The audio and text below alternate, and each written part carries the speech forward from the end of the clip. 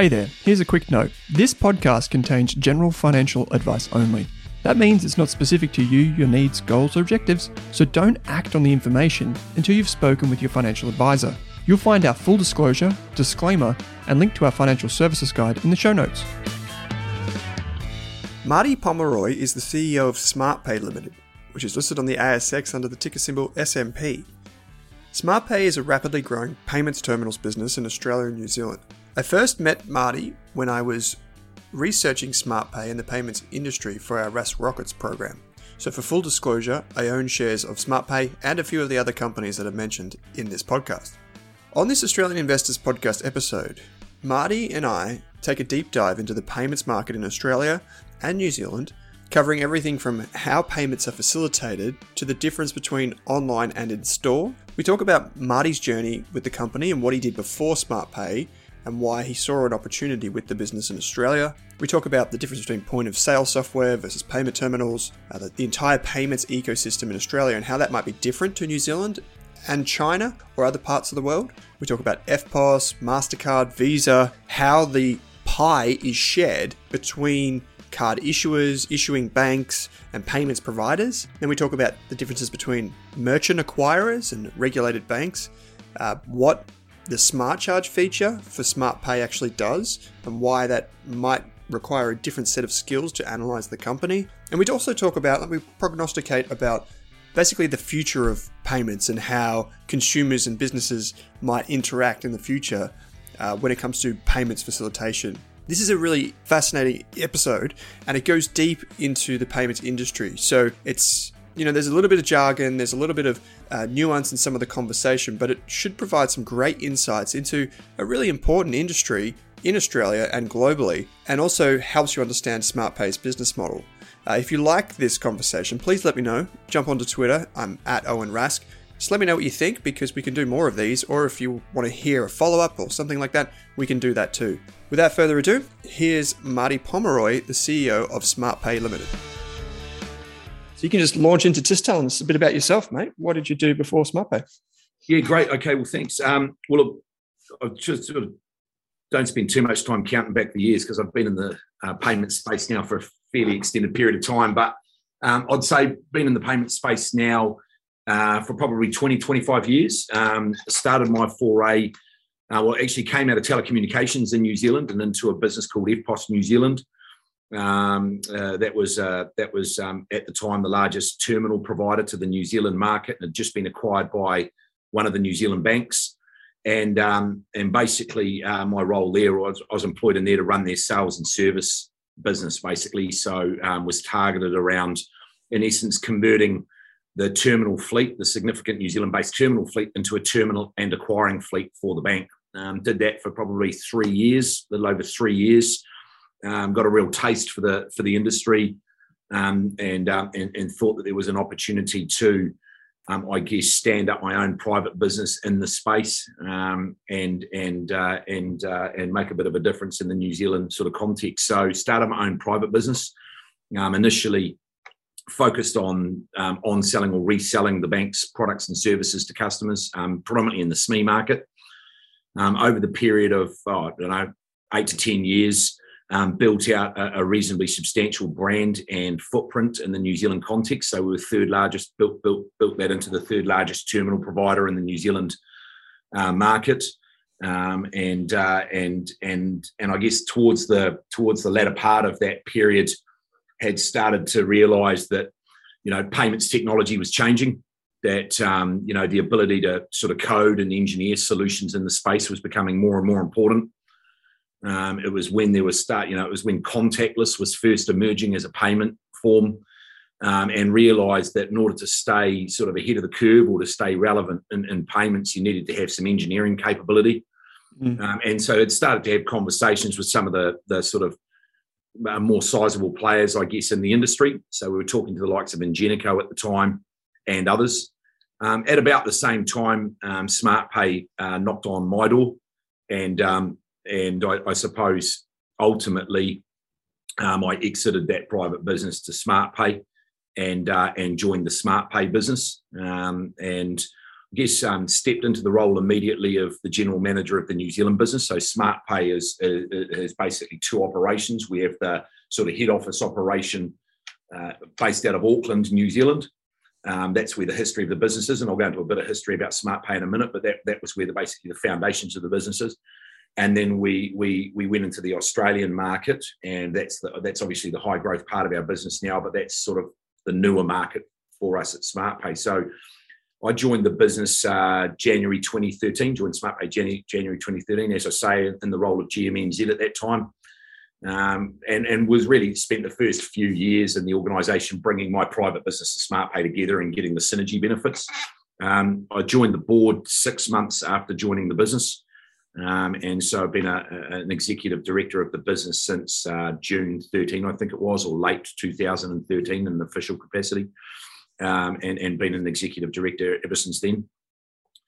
After the sort of first 3 years in the business, my attention started to move towards the Australian opportunity. The Australian market's probably, sort of, I guess, 8 times bigger than the New Zealand market in the sort of the terminal and payments context.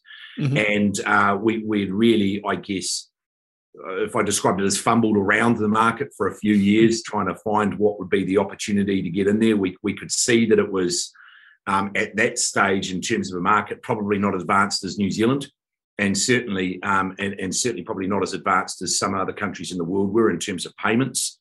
And we viewed that as being largely due to the fact that it was dominated by the 4 main banks, and that payments had sort of been seen as a hygiene factor proposition into merchants and sort of a necessary payment type.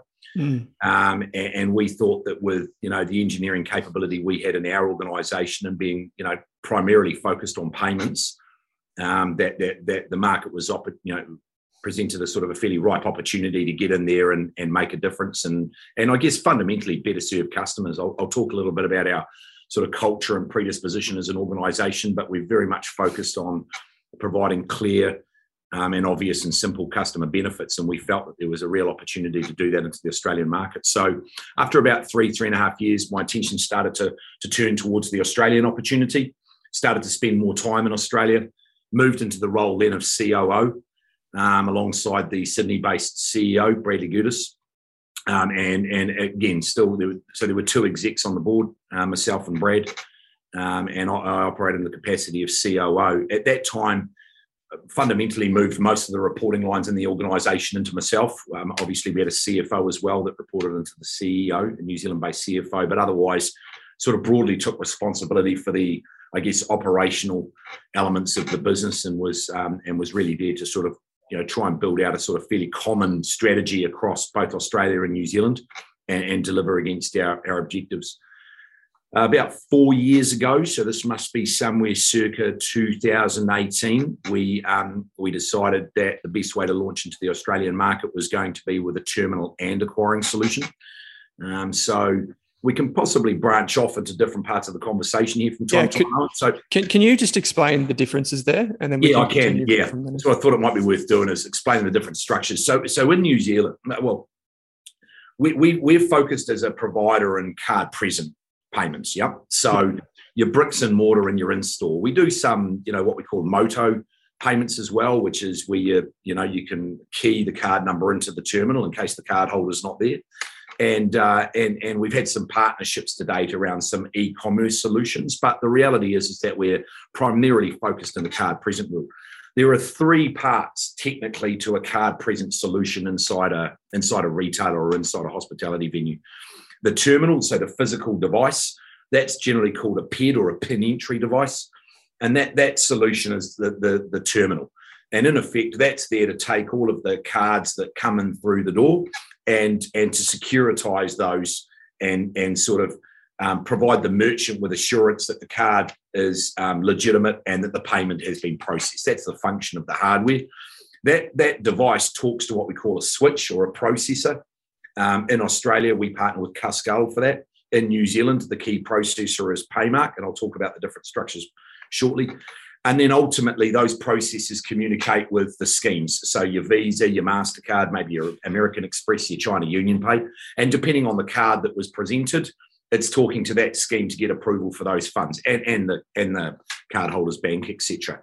So those are the three technologies that are basically required to provide a card present acceptance, so card present solution in a retailer. In New Zealand, those three solutions are distinctly provided by three separate parties, and that's really associated to the scale of the New Zealand market. So the major banks here do what we call the acquiring, which is basically the approval or the settlement or the funding of the card transaction. Mm-hmm. The majority of the processing in New Zealand is done by Paymark, which is now Worldline New Zealand, which is a Worldline asset. And that's basically the processor or the switch that talks to all of the terminals and directs all of the transactions for the terminals to the relevant bank or to the relevant scheme for settlement. And then you've got your terminal providers, and those are separate again from the bank and from the switch. And so in New Zealand, Smartpay is what we call a terminal provider or a vendor. Mm-hmm. We're one of sort of 3 or 4 major suppliers in the New Zealand market. And we bring in our own payment hardware from an international manufacturer and write what we call the payment software or the application that sits on the terminal that talks to that local host. So it's a bit of a moat, if you like, around our base in New Zealand. It requires in-house IP technical capability to know how the terminals work, to actually write the software from the ground up. It's akin to writing any software application that resides on a small PC or on a computer. So we write that software application from the ground up in-house. We certify that with the local switch, and that's how we're able to connect those terminals in the New Zealand context to that switch. Mm-hmm. Because all we're providing in New Zealand at this stage is the terminal, it's basically reflected as a subscription-based revenue in our account. So in essence, we sign customers up for 2, 3, 4-year contracts. They pay us a set amount each month to provide them with the terminal and to service and support it. And then they have a relationship with the switch for the processing and the bank independently for the acquiring. In Australia, the construct is quite different, and again, more than likely associated to the scale of the market. So in Australia, the banks have to date done all 3 of those pieces. So they are obviously acquirers in their own right. So they do all the handling and the settlement of the funds. They run their own processing switches. So they manage the flow of their own transactions with their own proprietary switches. And then they deploy their own terminal fleets. So they put terminals in market as well. And so you call it a verticalized solution, right? So they do all of that themselves. And so what we've needed to do in order to be able to compete in the Australian market is basically replicate that verticalized solution. So we've stood up our own terminal, which obviously we have the capability to do, built the payment application to talk to our switching partner in Australia, and then we do our own settlement and processing of the funds. Therefore, and that revenue model is more associated to, if you like, the click of the ticket or the merchant service fee that we get as a portion of the volume of card transactions that are done. And so that's reflected in the transactional revenue in Australia versus a sort of a subscription-based revenue in New Zealand. So just to confirm then, just to clarify, so in Australia, you can earn the merchant services fee. In New Zealand, you just take it's like a subscription rental model. It is. Where does, say, like the obvious question for a lot of listeners would be, where does Visa and MasterCard and all those, where do they get their share of that pie? So and great call. So the revenue in Australia is we in effect charge the merchant, and more often than not, and I'll talk about our proposition in a minute if you like, but in essence, the merchant service fee is either charged to the merchant or the merchant is passing it on to the cardholder as a percentage of the value of transactions they do, and that's our revenue in essence. The merchant service fee we get off the volume of transactions we do. The COGS associated to that, broadly speaking, are broken into 3 distinct pieces, I guess. One is what we call interchange. Now, interchange is basically the share of the merchant service fee that is provided to the issuer of the card.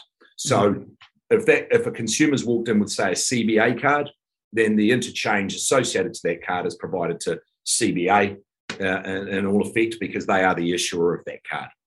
Another portion of that merchant service fee is paid as what's called the scheme fee, and the scheme fee is paid to basically the whoever's name is on the card other than the bank's. So, it's a CBA Visa, it goes to Visa. It's a CBA MasterCard, it goes to MasterCard. So the scheme, when we talk about scheme and payments, it's generally speaking a global provider of one of those credit instruments. So your Visas, your MasterCards, American Express, China Union Pay, those are the major schemes.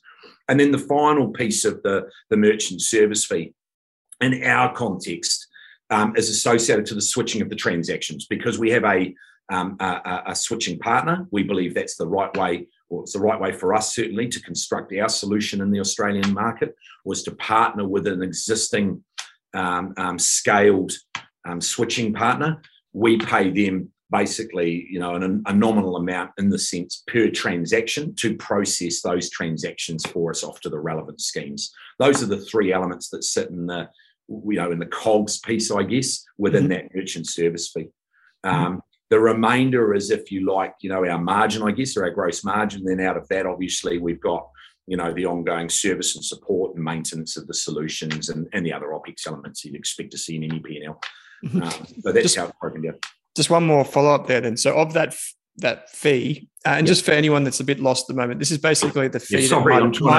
No. It's because it's really important. I just want to double down on it. So this is the fee that you might see on your receipt or something like that, where you see a fee, if there's anything there, or that's in one instance. We'll explain that in just a sec. There's two ways to do it, or it's like embedded in the cost, and the business that you're doing business with will cop that your percentage there. It's a great question. It's a great question. If we can dive in on that a bit, actually. Yeah, let's do it. I think it's a great point, and particularly if any of you, if any of your listeners are also business owners, they'll understand what I'm talking about at this stage.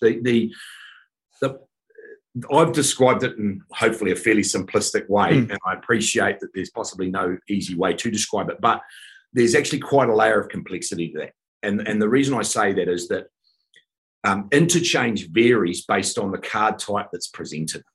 And that's where some complexity starts to get built into it, particularly if you're a business owner or a merchant. Because if you're thinking that you're going to pay a portion of what you've earned for, say, selling a pair of jeans for $100, depending on the card that was presented to pay for that pair of jeans for that $100, the cost of that to you, because of the fluctuating interchange and behind that, could vary.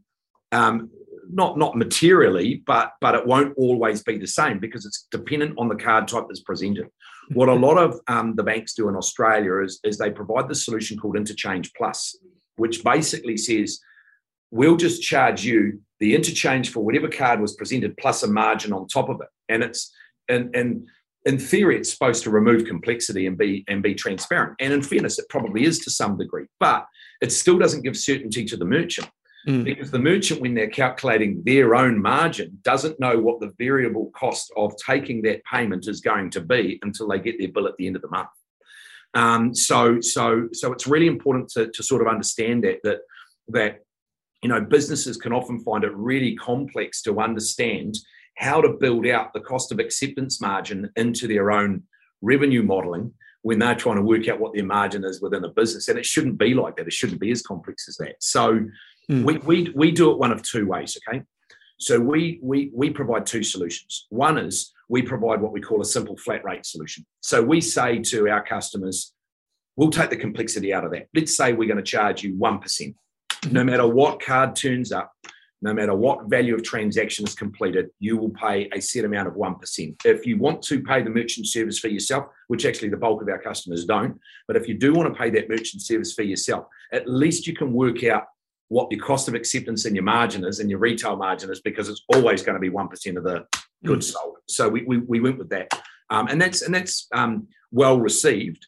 But the product of ours, I guess, that's most well received and it's been, and a significant uptake is what we call our Smart Charge solution. In our Smart Charge solution, what we basically do is we say, we will charge a set amount as a percentage that will be added to the value of every transaction that you do and simply passed on to the cardholder. Now, the cardholder is made aware of it at the point of transaction. So there's no sort of hidden, fees or anything like that. The cardholder is made aware of it. If the cardholder refuses, the merchant can opt to not charge it on a per transaction basis. So that's open for them and easily controllable by the merchant.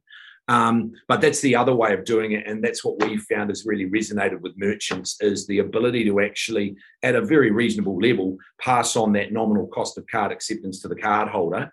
And that fundamentally means that if the merchant sold the jeans for $100, they get the full value of the $100 into their bank account. They don't have to calculate cost of acceptance in that. Because equally, if a customer came in and paid for those jeans with $100 cash, they'd get to keep the whole $100 cash, right?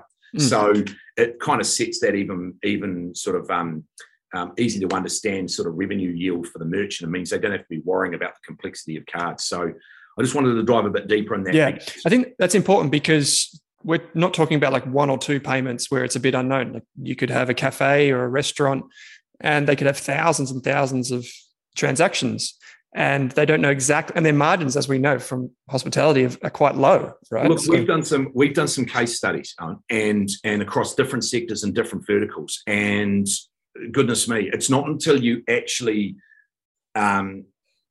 encourage. Often these things are missed, right? Because they're seen as maybe the only way you can do it, right? Or it's the same as any other bank fee or any other fee that you pay and it's necessary. Some of our customers seriously are saving $12,000, $14,000 a year in fees, just fees for taking payments, right? And the average would probably be $4,000 to $5,000 per annum in fees alone. Now, particularly where we're focused in that small to medium enterprise space, that's a meaningful amount of money, right? It's not a small amount of, it's a significant saving, given that in the context of their business, it hasn't changed it, right? They're just as successful as they were. They're trading at the same levels they were, but they've had sort of, better part of $4,000 to $5,000 come back in. I think the other thing though, as well, is that particularly with that smart charge solution, they whatever gets settled into the bank from us the next day is theirs. They don't get a bill at the end of the month. We send them a statement as we do, which shows them all of their transactions. But there's nothing for them to work out and calculate. The fees are taken what we call on the fly. So when they get their money settled, we don't come to them at the end of the month and go, right, now give us this. We go, you're all square and done. Get on with your business. And I think that that's a really important point. It is not an insignificant saving, more often than not, particularly in the space that we operate.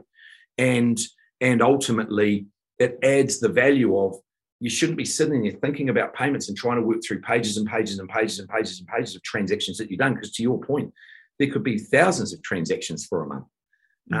You just move on. So that's been, from the feedback we've had from customers, that's been one of the most critical things, is actually they get time back. Right. And we've removed complexity. I know that like over 70% of customers choose the smart charge solution. I think more than that. It's more than that. Yeah. So it's the majority of customers that we acquire on a monthly basis at the moment are running with that solution. I mean, I think word's getting out, right? We're getting more and more referral business off the back of it as well. So I think word's getting out. But I think that when we've talked about 70%, when we first got into and launched our acquiring product in Australia, we actually had a partnership with one of the sort of second tier banks where we were doing the terminal and they were doing the acquiring, and we moved that fleet across so that we could have the full service proposition with us, and they were all flat rate. And so as we've grown, and so at that time, sort of 95, 100% of our fleet was flat rate. As we've grown and the bulk of our customers that we're bringing on board are taking our smart charge solution, the profile is changing. And I think the 70% you're alluding to is about 75% of our fleet now are on our smart charge solution. That continues to grow out because a number higher than that is the proportion of customers we're taking on each month. Does that make sense? That makes sense. And this is probably tying in nicely, that timeline about working with another bank when you were in Australia for a while actually probably jumps off at that, 2018 onwards storyline. It'll be around 2017, 2018. Yeah, look, we, that was, like I say, we were the terminal provider. We were, they'd chosen to work with us because, again, terminals and getting into card present world isn't easy. You've got to have IP and competency in that space. We've got, 20 years worth of experience in this business around that, right? And been doing terminals probably for slightly longer than that, actually. So we've got a lot of history in that space, and we know it well. And so that second tier provider engaged with us to provide if you like, a collaborative or a partnered solution to their customers. So it was logical that we would leverage that IP and capability and competency to sort of play our own and run our own race at some point in time, and which is what we've done, and it's proven to be really successful for us. So we've taken the same approach and attitude, though, which is, it comes, I guess, from a bit of the discipline we have in the New Zealand market, which is quite competitive. And, we've got a pretty, whilst it requires quite a bit of IP to access the market. I talked about a moat before. It's still a fairly competitive market and a fairly like-for-like solution. And so you have to be really disciplined around your focus on the customer, and when you're engineering and building things to make them work and to make them work well and to deal with problems properly and to be close to your customers. We get really focused on annual NPSing, and the results that we get out of that. So we took that discipline to the Australian piece, and when we designed this, what real customer problems are we solving, right? And I talked about those before: remove complexity, time poor, save money, cash flow is king, particularly in the space that we're in, and sort of designed it out for that. So for us, it's been a fairly obvious journey, but I think that's what wins over time, is because you get something that really resonates, right, and does its job as it's supposed to.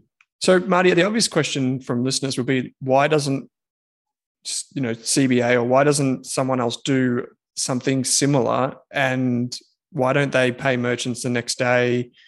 Like, all of these questions, like what keeps others out, I guess. Yeah, look, I think a couple of things, right? So I think that, there's two answers to that, and they're not mutually exclusive, by the way. I think one of them is, I can only speculate, so that would be the first thing, because obviously they make their own decisions and determine their own path, etc. We do note that some of the language coming out of the major banks now is starting to. I know that, what is it? Whatever it is, the flattery, best form of flattery, but they're coming out and sort of starting to use some of the similar terminology we are around simple and smart and some of those things. We see that as great. We're starting to have a bit of an impact, but I think that there's probably, if I was to provide you an observation, that I mentioned the interchange fee before, right? And I guess you could link this to some way to the BNPL experience. If you look at BNPL have sort of launched off the back of saying, we're going to drive consumer spend into your business, and you're going to give away some of your margin as a fee to us because we drove that spend in. And the people that are coming in are going to buy more. And that's that sort of whole shopping basket argument that says, because they've got a bit more to spend, they'll buy a bit more, you should accept it and you'll pay a fee. One of the rules they had, most of the BNPLs, was that you can't surcharge that. You can't pass that cost of acceptance onto the user. And that's because the sense was that it would be a barrier to the consumer wanting to use the payment type, right? Yep. I'm paying for it. I can pay it off in 4 easy payments. But if you're going to charge me 5% for the privilege, I might not. My sense is that there's a similar context to that with the banks. Again, it's only my own view and my own opinion. There's nothing, but my sense would be that, there's reasonable money, I would have thought, in interchange. Consumer credits, popular form of credit. Credit cards are widely available, widely accepted, and are a pretty good sort of credit instrument. And I think that, surcharging is possibly seen by the banks as maybe a barrier to that card usage. Yeah. Look, I think that's probably a fair assessment too. But I think it, to some degree and largely, hangs on what the value of the actual average ticket size is, or what the value of the transaction is. If you're going to get surcharged when you're going to go and buy a car and you're buying that on credit, it's probably going to be a chunk of change, right? It's probably not the best of environments to do that in. But when it's on sort of lower value average ticket sizes, when it's on more consumption-based items, when it's based on, you're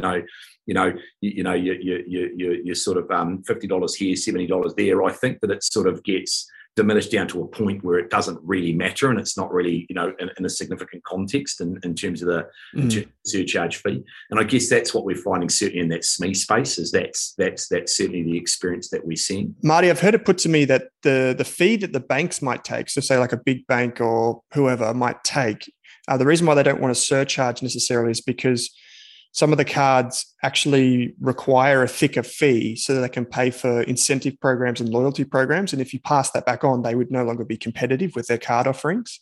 I don't know if that's fair or not. Yeah, I think, look, certainly, and you'll possibly experience that yourself. I know I've got a credit card, and my credit card's got the local AirPoints program on it, right? And so I can't remember how many dollars I have to spend to get an AirPoint, but whatever it is, that's part of the driver for using that card, right? Is that there's a loyalty scheme in behind it that I benefit from as a consumer, and most consumers and most banks that issue have some form of loyalty product associated to the card as well. I think that I'm not sure that that's necessarily why they don't surcharge per se, specifically associated to that. But those cards, if they have a premium loyalty aspect to them, will tend to carry more of a premium interchange rate associated to them as well. Right.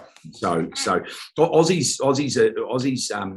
Australia, in terms of a market, though, has what they call a regulated interchange space anyway, as you're possibly aware. The regulator has basically said, look, we understand that interchange will be different for different card types, but actually broadly over a portfolio, interchange can't exceed, forget the exact number, but I think it's 0.7 or 0.8% over broadly over the portfolio of, interchange costs. So, but it does fluctuate depending on the card type. So those loyalty programs tend to be associated to premium cards, and premium cards carry a higher interchange. I think broadly what I suppose I was saying is, and again, just to be clear, it's sort of my view and my observation, is that, the reality is that, I guess to some degree the banks could be, not overly keen in seeing surcharging for a credit product. As I said, they do have them. I think most of the banks have a surcharge product in Australia, but they vary quite significantly from bank to bank. Look, we've tried to simplify ours massively. Look, it's not for every merchant. We have a number of merchants that sign up with us each month that want the simple flat rate as the preferred solution. Maybe due to their average ticket size, or maybe concerns that they have around their customer experience if they do on charge.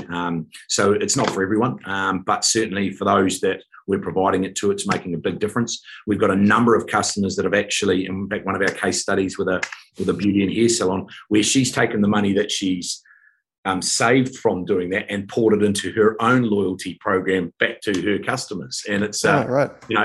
Which is great, right? Because she would have probably not been benefiting from any sort of more broadly based scheme loyalty program, but in being able to drive her own, she's able to build out loyalty with her own customers. So that's a fantastic outcome as well. I think there was another view I was going to take, or another alternative sense I was going to give you as to why there might be some hesitation as well, but it escapes me. Okay. One of the things that I wanted to ask you about is obviously a lot of investors and just anyone really would see that, there are a lot of different payment options in Australia and globally.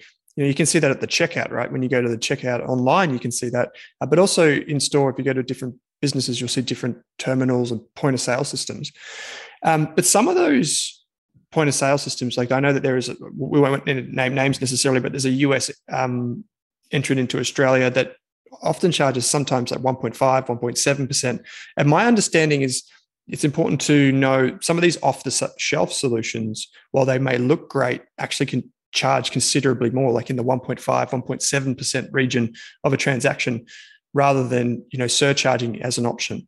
And I think that comes down to, correct me if I'm wrong, Marty, maybe the difference between aggregators and those with acquiring licenses. Have I got that wrong?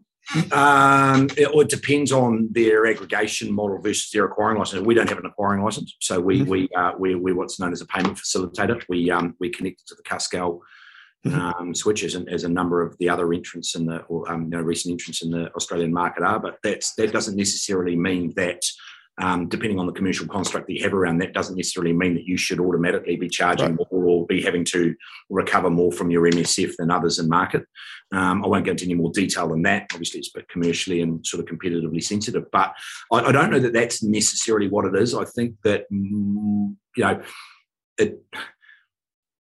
sometimes, the proposition is, look, you can get this piece of hardware for next to nothing, but they go, we'll take it back out of a higher merchant service fee, over time, It'll also depend on which markets they're targeting. So if they're targeting someone that's doing infrequent transactions, perhaps the convenience of paying $150 once for a sort of dongle type of device and then I'm going to give away 3% or 2.5% or whatever on each transaction, but goodness me, I'm only doing 2 a week.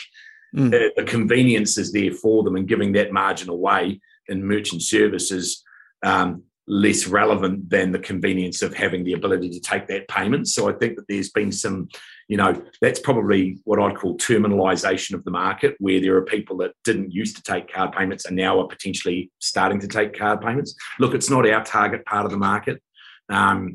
We're really focused on the part of the market that we think is underserved at the present point in time with their current supplier, who more often than not will be one of the major banks in Australia. And that's not to say that they're necessarily doing a bad job. We just think that we can do a better job, particularly within the payments. Within a payments focus. So, we're focused on businesses that are already up and running, that are, running good businesses, but are actually potentially paying a lot out in fees on an annual basis, that want a simplified solution, want a partner that can journey with them, because the technology and payments is changing. You've got QR payments being made now. You've got an-app payments starting to be made. Integrations coming down the market, if you know what I mean. Like, it's no longer the domain of your big, food retailers or your big high street retailers. Point of sale integration is now in many businesses. And so having partners that can integrate and work with you and sort of take you through that process is becoming more and more important. And we think that's what, that's the I suppose speciality that we're providing, and the expertise that we're providing. And so that's what's resonating in our space. So we're in that space. And so generally you don't see these large or high MSFs in that space, because, they're existing businesses, right? And they've already got some smarts around that, which is great. So obviously smaller businesses tend to cop the higher fee. How about you mentioned there like integrations, because some people probably just need clarification that there's often a point of sale device, which is where the cashier is clicking things and processing your order, and then the payment comes through the terminal. How do you guys handle those integrations?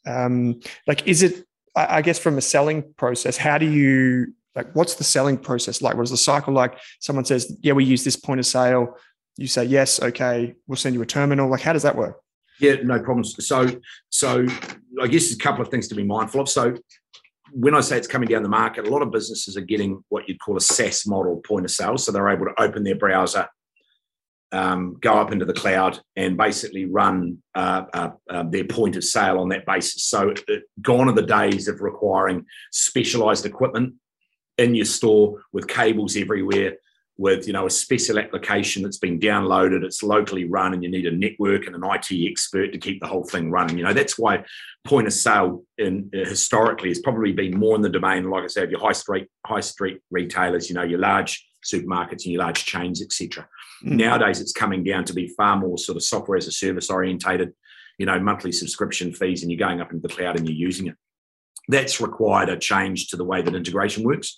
So we've got our own proprietary cloud platform, because without getting too technical, basically what happens is that because that software application, or basically that session of that POS is up in the cloud, you basically need your payments to connect in the cloud with it. You can't connect it locally, because then you've got to try and connect through the browser, which, again, don't want to get too complicated. So we built out a cloud application and a cloud platform to allow our terminals to basically communicate with the point of sale that the retailer is using on their desktop, but actually the connection's up in the cloud.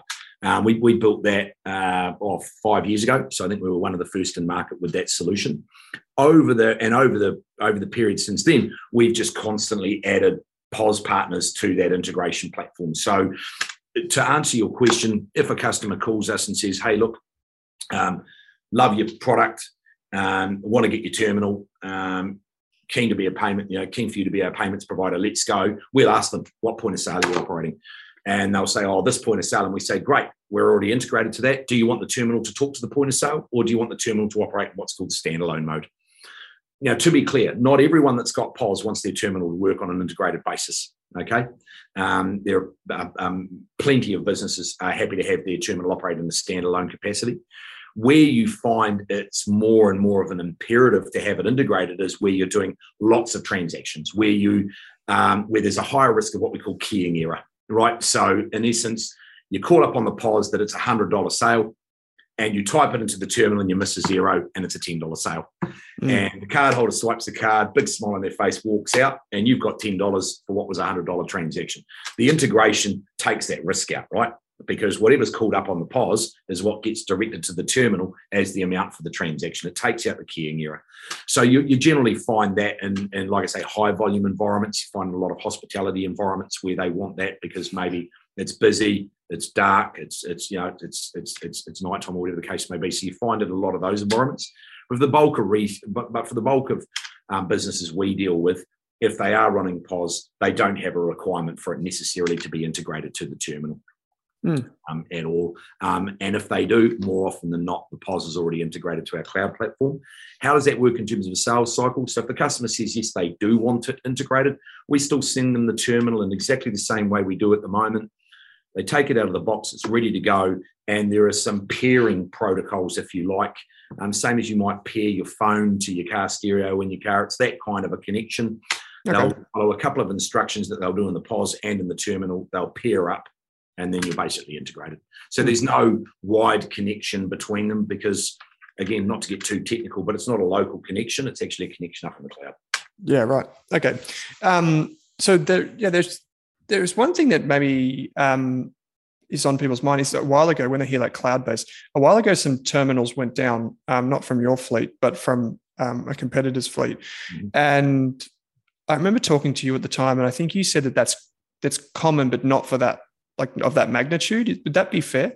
Yeah, well, so I guess it comes back to, I think that's probably right. I mean, when I said it's common, I suppose what I would say to that, I'm not sure if I did use that word, but it doesn't matter. I suppose what I was probably alluding to is that, terminals these days, I think I described it before, the terminal's got to be able to talk to the switch, and then the switch has to be able to talk to the schemes or the banks or whatever through, and these are all through links.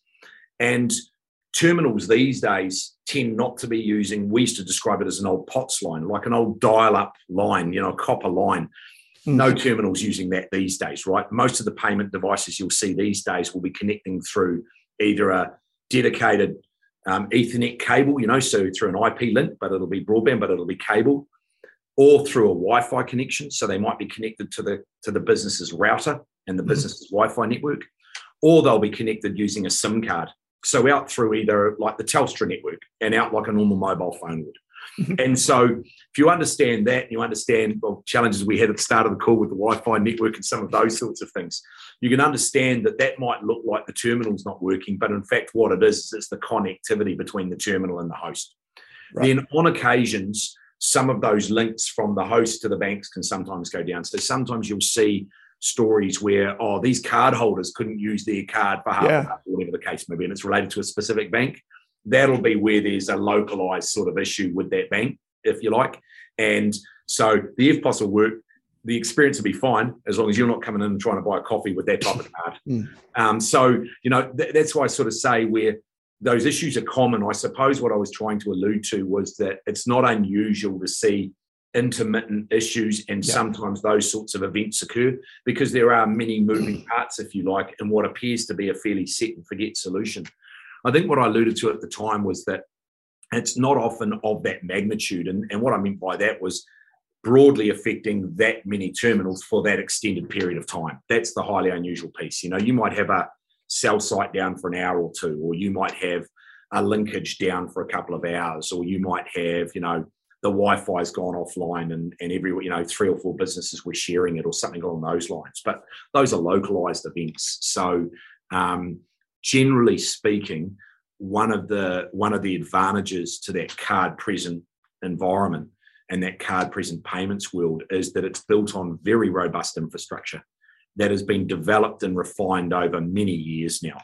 And, if you think about the volume of transactions that pass through brick and mortar using FPOS and payments, it highlights, if it wasn't robust and that reliable, you wouldn't see the volume go through it, right? So in general terms, I would say that, as an industry, we get it right, fairly often, right? For sure. Fairly often. And most people don't even think about it, apart from maybe this odd experience. So that's why I think I was calling out that it was unusual to see that. How about, Marty, some of the, the big tech companies are trying to push into payments market, whether that's through taking payments through mobile devices or QR codes you mentioned before. How do you see that evolving over time? And is that something that you're seeing maybe more so at like the micro end of the market, facilitating that type of payment? Or how do you see, I think it starts off, it's sort of interesting. Some of them are sort of, you go, oh, okay, that's just an issuing play. So actually they're just going out and going, actually, we want to be sort of the wallet or the card side, so they're going out and go, that's how we'll participate. So we'll actually just go and be with the consumer-led or consumer side of it and go, away we go. And so it's either a card embedded in a wallet, or it's an issuing play. I think then there are others that are going, well, actually, why don't we try and cover both sides of that? But more often than not, what I've seen in terms of that emergent piece is more peer-to-peer. So, hey, listen, I'll pay you $100, Owen, and you can take it off me, and it's a tap of a phone, or it's a simple little sort of QR connection, or whatever the case may be. But it tends to be peer-to-peer. Mm-hmm. Merchants' demands tend to be a bit more a bit broader than that, I'd say, and a bit more involved. It's okay, you've paid me with the tap of that phone, but somebody else is coming with a different card type, right? And this acceptance piece doesn't take it. So there's a breadth of card types, there's a breadth of payment types. You've got domestic debit schemes in both countries, which is basically an account, a payment from a bank account supported by a card. So I think that there's a broad array of different payment types that can walk into a retailer store. Remember, we're focused in that card present space. And I guess, where we focus is ensuring no matter what walks in the door, the merchant can take it because it's revenue to them. They don't care where it necessarily comes from. I think the other thing to be mindful of is that, getting that cash ultimately to that merchant in a timely manner, in an uncomplicated way, is really important as well. And I think that's probably, I guess one of the key points around where we think we sit in it is that we kind of aggregate that into a simple sort of singular settlement and go, there you go, Mr. Merchant.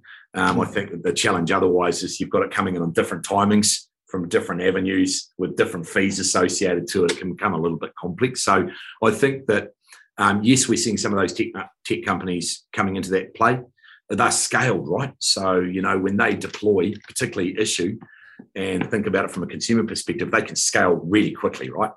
I think the acceptance side is a little bit more complex, and there's a whole lot of, as I think I mentioned it before, sort of payments infrastructure in behind that for merchants that really easy to take for granted, but actually people massively rely on. It's become the cash replacement. So it's got to be reliable and have integrity to it.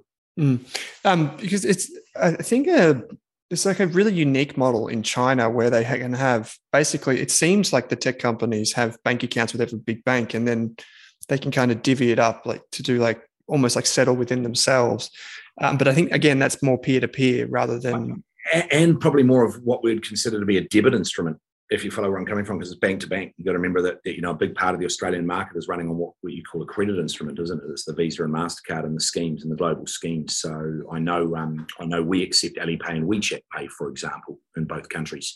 And that's facilitated through a QR code payment. So it's I guess it was the first real compelling in-app payment experience, in essence, is one way of describing it. I don't know if you're familiar with the Alipay or WeChat Pay experience, but it's an ecosystem in essence on the phone. It's not just payment. It's actually it's a social platform. It's a marketing platform. It's it's a number of things rolled into one, which has a payment capability in it as well. And it's facilitated through QR.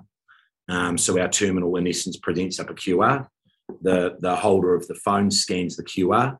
Our platform that I talked about before, that integration platform, that's also the platform we use for connecting up into the Alipay and WeChat Pay. And basically, it realizes that because the user was scanning out Alipay, that's an Alipay transaction, it connects them, gets confirmation that it's approved, sends it back to the terminal, presents to the merchant that, yep, that transaction's accepted, so you can let the goods walk out the door.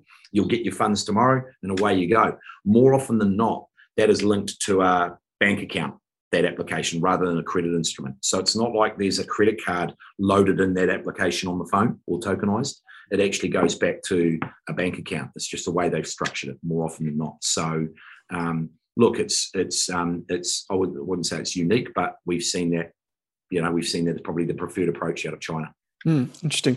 There are a few more, I guess, interesting industry dynamics. One of those is that I think it was last year, 2021, we saw Amazon effectively come out and say, if you don't pay with Visa, we will give you a gift card or something like this. It was like a direct attack, basically, to say lower your costs for our consumers. And we saw that play out recently with one of your competitors, where I think Visa and MasterCard pushed along what would seem like a very small fee increase during COVID. Mm-hmm. And one of your competitors got whacked by that, basically. Mm-hmm. I guess there's two questions in this. The first is, do you see the overall fees as, I guess, an industry coming down? And the second one is, with the Smart Charge feature that you offer to your value prop, basically, is that not necessarily immune, but is that less impacted by those types of things? Yeah, so two good questions there. So remember, interchange is regulated in Australia, so it's certainly got a ceiling on it to some degree, right? But again, remember, different types of transactions and different card types are subject to different interchange fees. So what do I predict moving forward? Look, is it going to come down naturally of its own course? Probably not, Owen, but again, this is only my view and only my opinion, right? But pleasingly, it's got a bit of a ceiling on it, right? So that's pleasing to see, because I think that does actually have a bearing on, what ultimately gets passed through to the merchant in essence, right? So it's a good dynamic. I guess the second part of the question, remind me of the second part of the question again, Owen? It's more so like with the Smart Charge feature, because you're passing costs on to the customer. Yes. Does that mean you're less impacted from that margin compression? Yeah, well, again, it comes down to yes, would be the obvious answer, but I guess and no, because it depends on what that fee has been applied to and what it's been applied for, right? Ultimately, at the end of the day. So, but I think I know where you're going with the question. It's not a merchant-borne cost for our merchants. It's a cardholder-borne cost for the cardholder. But we're massively mindful around that cardholder experience as well, right? Because they're customers of our customers. So I guess the challenge for whoever that competitor was, well, how do they pass that, fee increase on to some degree, particularly if it's directly to the merchant and they're subject to paying an extra fee now. Well, that's it. And I think that all comes down to what we call pricing power, right? Like as investors, it comes down to how much pricing power do you have and what's your value prop? And I think you guys have been very clear with the value prop there for merchants. There was actually one other question. I didn't actually, I haven't spoken to you about this before, but it's actually, if you were an investor looking at Smartpay and you see like your half year accounts or whatever, what are the metrics that you would be looking at? Like, I guess another way to answer this is, what do you look at as the CEO of the business? Like, what are the key things that matter to you? So we get really focused on our unit economics, I guess, fundamentally. I think that, just what we were talking about there are moving pieces, right, in payments, yeah. I talked about our COGS model before, right? We've got, three key COGS that sit there in essence. In an Australian context, I guess, we've got, that we've got the processing fees. So that's paid to the switch. The way we've constructed our business, and I'll be open about it, although I do think it's one of our potential competitive advantages, but even is that we've partnered with a scaled switch. Well, ultimately, that means that the additional volume we bring them is accretive to them. And so you'd expect in a leverage scenario to be able to negotiate, volume tiers, etc. So we think that's the right way to think about that, and the right way to do that, and the right way to construct that.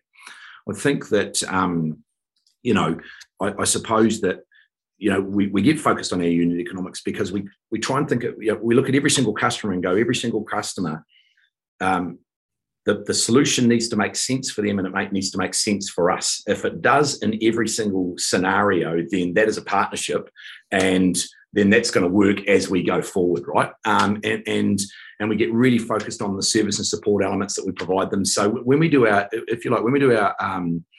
our cost to acquire customers, we look at it and we go, right, what is it costing us to actually bring this customer on board? And we try and load it up with everything, right? So your terminals, your cost of marketing, your cost of sales, cost of operations to get it out the door, logistics and all those things, and roll it all up. And we get pretty focused around this sort of putting that into the sort of unit economics model and going, well, what is that? And that's about, for us, it's about 5 to 7 months, right? From a sort of a cash payback period. And we get really focused on that being a bit of a benchmark for us internally. Yeah. So we'll then look to accelerate that. And so the next KPI we start to look at is, well, how can we, accelerate our customer acquisition? Why? Because we're actually driven by more and more customers hearing our story. And with the NPS results we're getting, we're going, we're probably onto something really good here for our customers. We should hold ourselves to account. This sounds a little bit cheesy, but honestly, this is how we think about it internally. We should hold ourselves to account to get that message out as broadly as we can.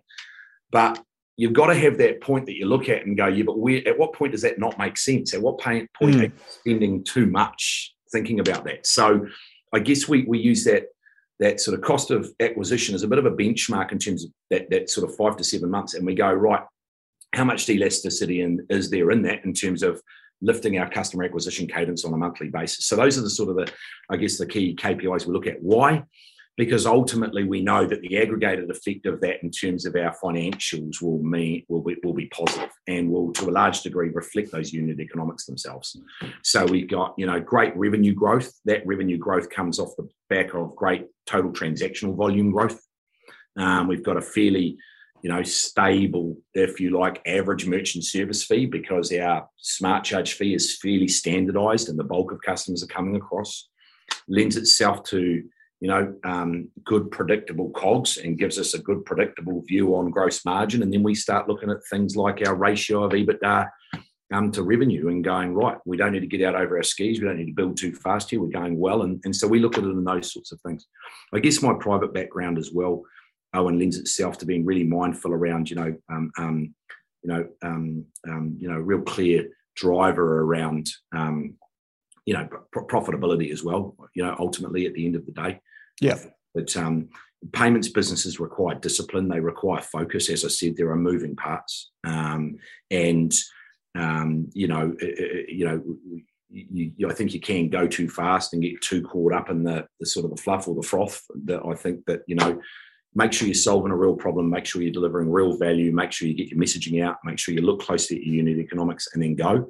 I think it's a really robust approach to growth in this space and in this market. We'll continue to innovate, Owen, as well. So we as I say, I think we're one of first in market with a cloud-based integration platform. We're certainly first in market, I think, in terms of the way that we built out our QR solution for Alipay and JetPay. We're keen to maintain and be sort of leading edge and innovative, ensure as long as we're delivering against customer need, not just for the sake of it and not just to tell a story and build a narrative. And we don't want to be bleeding edge. I think that often you're best served in this space and certainly in payments with, really understanding solutions and then building them the right way and taking them to market as opposed to necessarily rushing in and then, going on this sort of MVP life cycle where you just keep iterating, but you're never really quite getting it right. So those are sort of, I suppose, that's the ethos and the stuff that we think about as a business. And those are the KPIs, I guess, that we really look at as an organisation to make sure that what we're doing is sustainable and really is just an aggregation of our unit economics. Yeah, that's really well answered, mate. Right. Emerging from COVID, obviously, in 2020, 2021, as we move throughout 2022, I think it's a really exciting time for you and the business at large. Like it's going to be really exciting, if I can say that, to see how you go in terms of acquiring those new customers. One of the really neat things that I look for when I'm looking at your financials is that like acquiring revenue that you get in Australia. I think that's very clear and it's easy for people to track that. And once you know that, you can back out margins, customer acquisition cost, and so forth. So conscious, we've just finished the fourth quarter for you guys. So you guys will be, we're recording on this, by the way, on the 7th of April, 2022. So you guys will be updating, or you will be updating investors in the next few weeks or month or two? Yeah, absolutely. And so we as you know, we put out quarterly sort of trading updates. We talk about general performance, particularly of our Australian business. So we'll put one of those out towards the second, in the second half of April, I guess, for the March quarter, and then obviously end of financial year March 31. So we just completed that, and we'll be putting out full year sometime late May, as is normal for us. So. Look, we're really excited, really pleased with the year, really excited about the year ahead. We've, I think about and reflect on the challenges of the last 12 months, COVID lockdowns in Australia and New Zealand, but some really great, performance over those first three quarters. I'll keep my powder dry on the fourth, but some really great performance over those first three quarters through challenging times, and just really pleased actually when we were all working remotely, how we were able to maintain engagement with our team, carry our culture through the period. You'll have seen out of our sort of update on our third quarter, how we were able to maintain our customer acquisition momentum through that lockdown period in Australia, which was a phenomenal result, frankly speaking. But I think, testament to our sort of marketing and sales capability, and actually how our solution is resonating in market. We're really excited about the year ahead. We've got the teams back in the offices, both sides of the country. When you're having success and you're growing, and one of our key values as an organisation is one team. So we get together collectively, predominantly on Zoom, even though we're all in the office because we've got Aussie and New Zealand to connect. But we share our results, we talk about our successes. It's hard not to be excited, and it's hard not to get energised from that, right? And our people are really well purposed around our strategy and our growth objectives. It's a really good, and like I say, having everyone back in the office, and there's a real buzz around the place at the moment. So really excited about the year ahead. Payments is an exciting industry to be in. It's non-stop. There's a fair amount of fluff, to be brutally honest with you, but and a fair bit of veneer. But actually, at its core, there is change, and there is some really good stuff going on, and it's a technology industry as well, which is exciting to be in. So it's really excited about the year ahead. Really great, mate. Well, we look forward to playing along. So I know this, taking up an hour of your time when you're really busy is it's not easy. So thanks for taking the time to speak with me and listeners, and give us the field guide to the payments industry and to Smartpay. Really appreciate it, mate. It's always great catching up, and thanks for reaching out. Good to chat again, Owen, mate. And we'll look forward to speaking again in the not too distant future. Sounds good.